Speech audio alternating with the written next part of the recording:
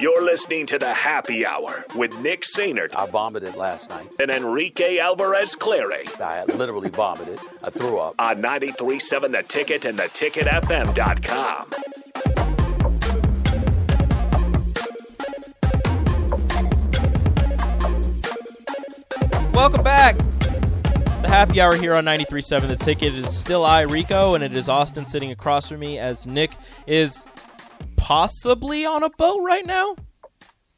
I think it was like 2 hours. He sent a picture of the lake. Looked gorgeous. It's a beautiful day to sit on a boat. So I'm jealous of him. But I'm pretty sure he's on a boat right now. If not, just sitting around doing nothing. Which is pretty nice. Again, congratulations to him on graduating and getting his promotion. But he is not here. It is I and Austin on the Happy Hour, sponsored by Empire Fence and Netting. You guys can join us on the Starter Heyman Jewelers live video stream, Facebook, YouTube, Twitch, and Twitter. Like, subscribe, follow everything on those websites, and we will thank you personally. Not each one of you, but personally on this radio show and all the radio shows, we will say thank you. So thank you to everybody that has, and thank you to everybody that will. Or if you follow and send proof, tweet at us, and we will say thank you. I will say thank you. I'll give you a nice, crisp, electronic high five. Yes. It'll be great. It can be in emoji form or in GIF form. Maybe both. Potentially. If Possibly you're both. if you're lucky. If you do all four. If I'm feeling feisty, I might give you both. If we see the Twitch, YouTube, Facebook, and Twitter follows, whew, I personally will give you the emoji and the GIF high five. That's my promise. You get both if you do all that, and then you follow Austin and I on Twitter. There you go. That's all you have to do. At Austin_Orman, right? Yes, sir. And at Radio Rico AC. I'm still hoping to get Rico on the radio from some guy that has it that hasn't tweeted in quite some time. At least I don't think he has. So I'm waiting for Mr. Musk to take those people's Twitters down. What you do is you tweet at Elon. He likes the attention and say, hey, this guy hasn't tweeted. Care to boot him? Yeah. Can you get rid of him so I can have the name, please and thank you? That'd be awesome. Yeah. Speaking of Twitter and Elon, he tweeted out about an hour ago that Twitter Blue subscribers can now upload 2-hour-long videos. So that's a thing. Don't know why you would need to do that, but if you subscribe to Twitter Blue, now you can. So if you have a movie that you want to post on Twitter that's under 2 hours, go ahead, I guess. I looked this up during break just because I wondered what types of movies people would post. Mm-hmm. This is according to IMDb. The top 5 movies under 5 hours long. Or under 2 hours long. Top 5, sorry. Okay. Number 1, Silence of the Lambs. Which just clears the bar. There's no, I still don't believe that that's under 2 hours. There's no way. 118 minutes, apparently. Number 2 is Whiplash, which I have never seen. Neither have I. Number 3 is Coco. It's a great movie. Not seen it, but heard good things about it. You make me un poco loco, un poquitito loco. It's a great movie. It's fantastic. Number 4, King's Speech. Haven't seen it, heard good things. It's a good one. And number 5, Usual Suspects. Haven't seen it. Also haven't seen it, and I feel like the text line is going to let us have it for that. Rounding out the top 10 is 5 animated movies. Toy Story 3 comes in at number 6. That's a good one. Up at 7. Both of those Fantastic. will make you cry. One in the first 5 minutes and the last one in the last 10 minutes. Mm-hmm. You have How to Train Your Dragon, the original, at number 8. What year did that come out? 2005. 2010. Dang it. Really? I would have thought it was more recent than that. I don't. But yeah, 2010. I've seen the other. Well, I saw the second one. I don't know if I've seen the third one. I haven't seen any of them. Second one's good. Second one, also sad. Shocker. Number 9, Inside Out. Fantastic movie. That one, and number 10, The Incredibles. Inside Out hits you directly in the heart, one of those scenes. Multiple scenes. Just the one. You know which one I'm talking about. I know the one you're talking about. That one, I can't. It makes me cry. Still, to this day. There are 2 movies. There are 2 animated movies that will make me cry no matter how many times I've seen them. Inside Out and Princess and the Frog. Not seen Princess and the Frog.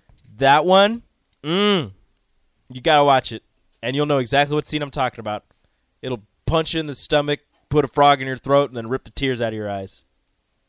Does the frog go in your throat only if you see the movie in 3D? No. Okay.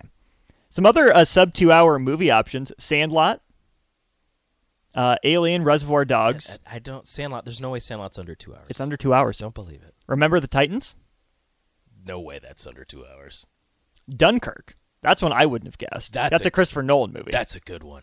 Like no talking, but a good one. My favorite non-animated one on this list, though, Argo. Never seen it. It is fantastic. Oh, wait, have I? What's that one Fantastic. It's Ben Affleck, Bryan Cranston. Nope. It's the Iran-Contra affair, and they're getting the hostages out. Yeah, no, haven't seen that one. Wanted to, didn't. Dude, it was so good. Have you watched, what's it called? It's the one where it's World War II, and they're trying to get the paintings. They're not really fighting anybody. Like, they're in the war, but they're there to get, like, art artifacts.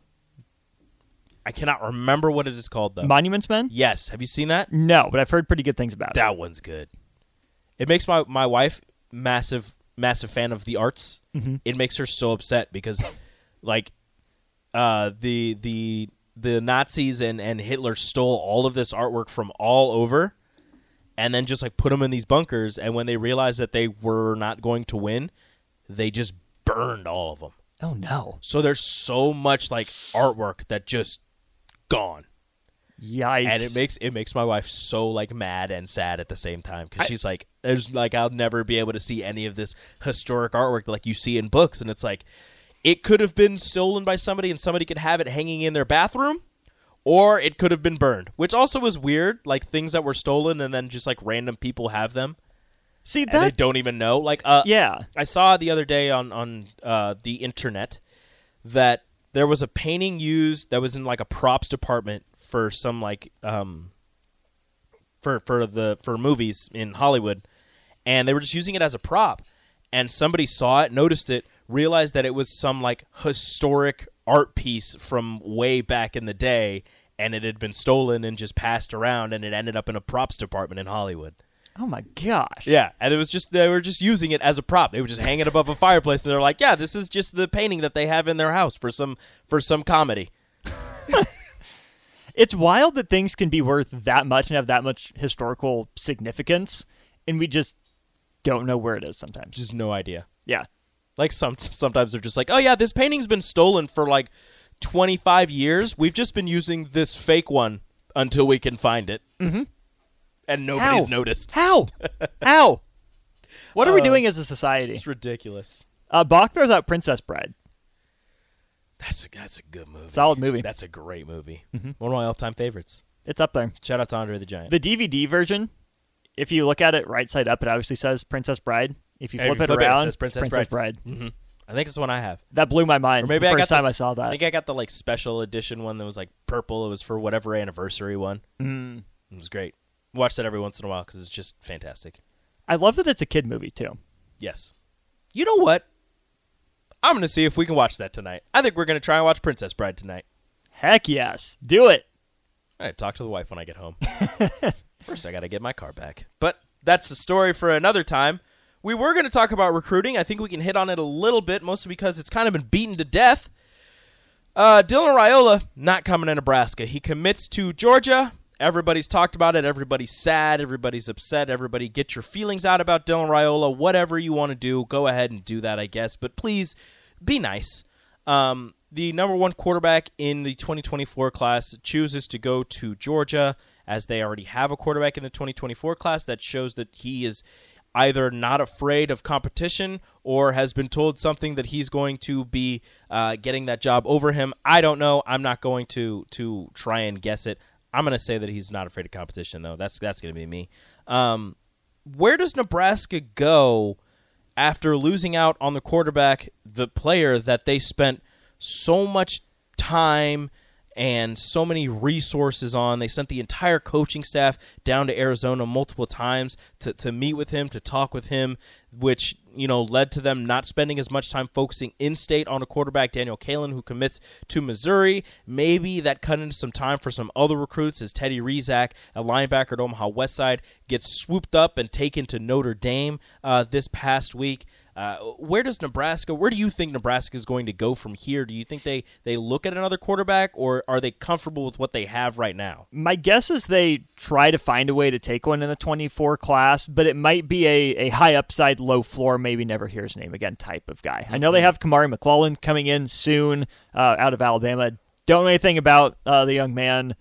If they seem to like him, take a shot on him, great. Maybe he develops into something, but a lot of the best quarterback prospects are committed at this point, so I don't know what there is to work with.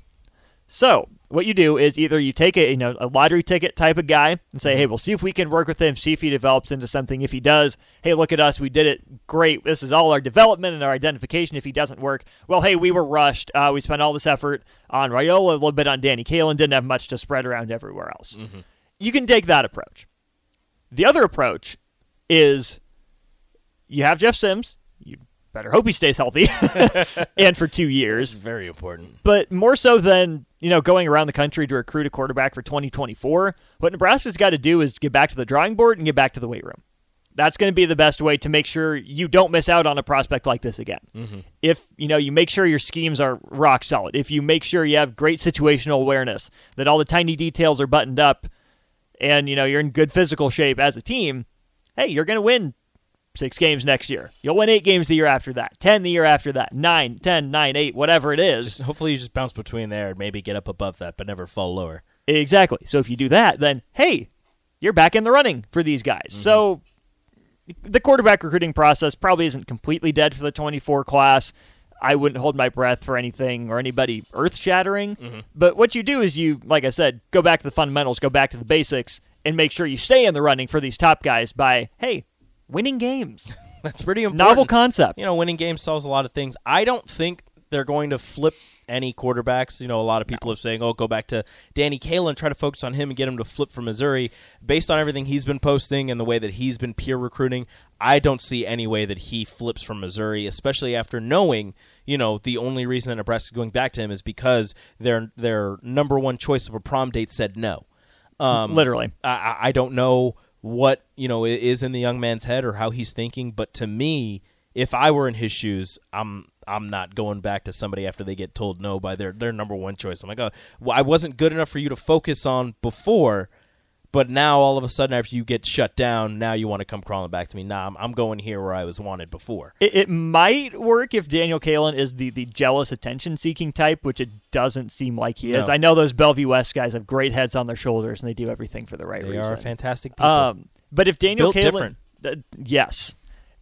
BD at BW. Anyways, if Daniel Kalen really, really was dead set on going to Nebraska, and then he committed to Missouri to make Nebraska jealous, and then, they don't get Raiola. Okay, so now they're really going to want me and need me. Then he decommits, he comes to Nebraska.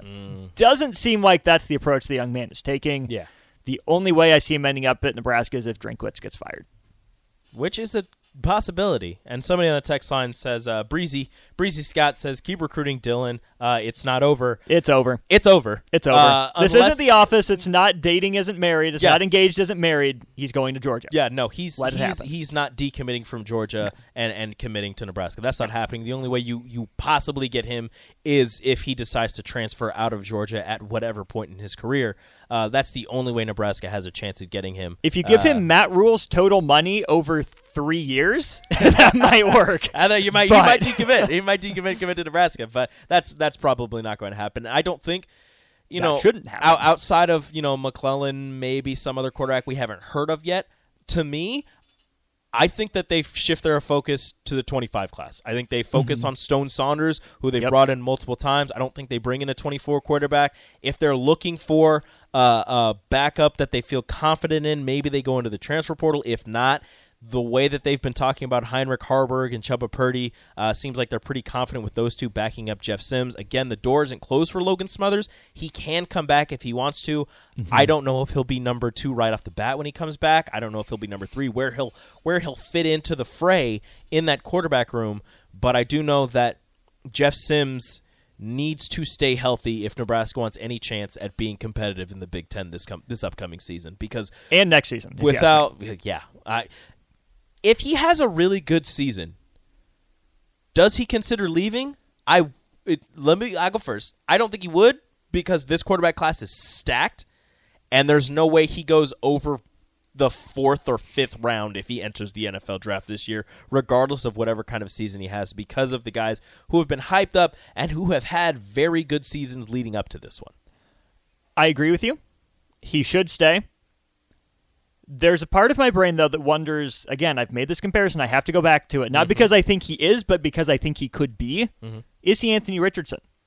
Does the NFL fall in love with the tools, with the traits? He has more starting experience already than Richardson ever did at Florida. If he takes that step forward to a 63 to 65% completion rate for 2,700 to 3,000 yards, and he shows some wheels on top of it, takes care of the ball, he could play his way into the Anthony Richardson conversation. Not saying he goes, as QB3 behind Caleb Williams and Drake May. Yeah. What I'm saying is the NFL has talked itself into worse athletes and drafted them higher. So if Jeff Sims has the year that, his physical abilities say he's, capable of having, I'm not saying he should go. I'm saying there's a chance he would because the NFL would be all over him. Especially think about the narrative, too. Oh, he was the one that put Nebraska on his back, on his shoulders. They're back in the bowl game year one. There would be a lot of wins, pushing behind him to blow him out the door. So you said that comparing him to Anthony Richardson. I knew I saw this somewhere. I didn't know if I had dreamed it or imagined it. On3 has an article saying, I'll just read the headline, and you guys can go find this if you want. This is on On3. New Nebraska quarterback Jeff Sims has, quote, you ready for this? Got some Hendon Hooker to him. They're saying, a struggling ACC quarterback at Virginia Tech transferred to a traditional power in Tennessee, and you see what happened there. A struggling ACC quarterback at Georgia Tech transfers for a traditional power in Nebraska. Could this, lead to this or what, this and that? And if that happens, Lincoln is burning down because of how good this team is and how good Jeff Sims is playing. Yeah. There's no way Nebraska can handle going from 4 wins to going to, what did they win, 10, 11 games? Having a Heisman finalist almost if he doesn't get injured, and having a chance at making a college football playoff in 1 year. Now, Tennessee was better than Nebraska was last season, the season before they got Hendon Hooker.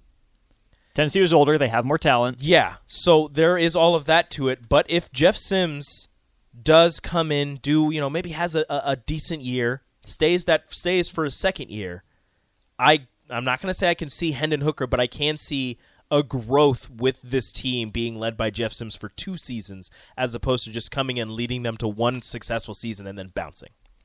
Absolutely. That's, I think, the goal. But isn't this the same conversation we had about Casey Thompson last year?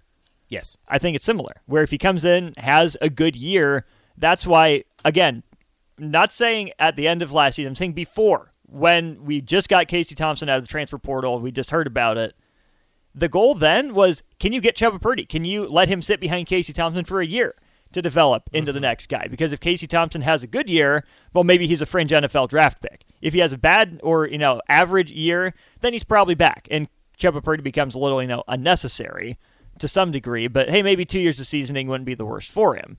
Casey Thompson had a fine year.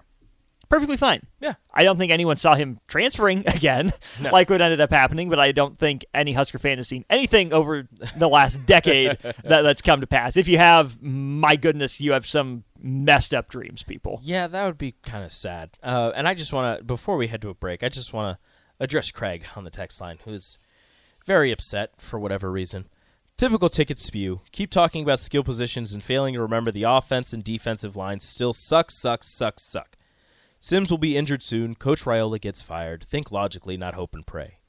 Now, we didn't say anything about them being great.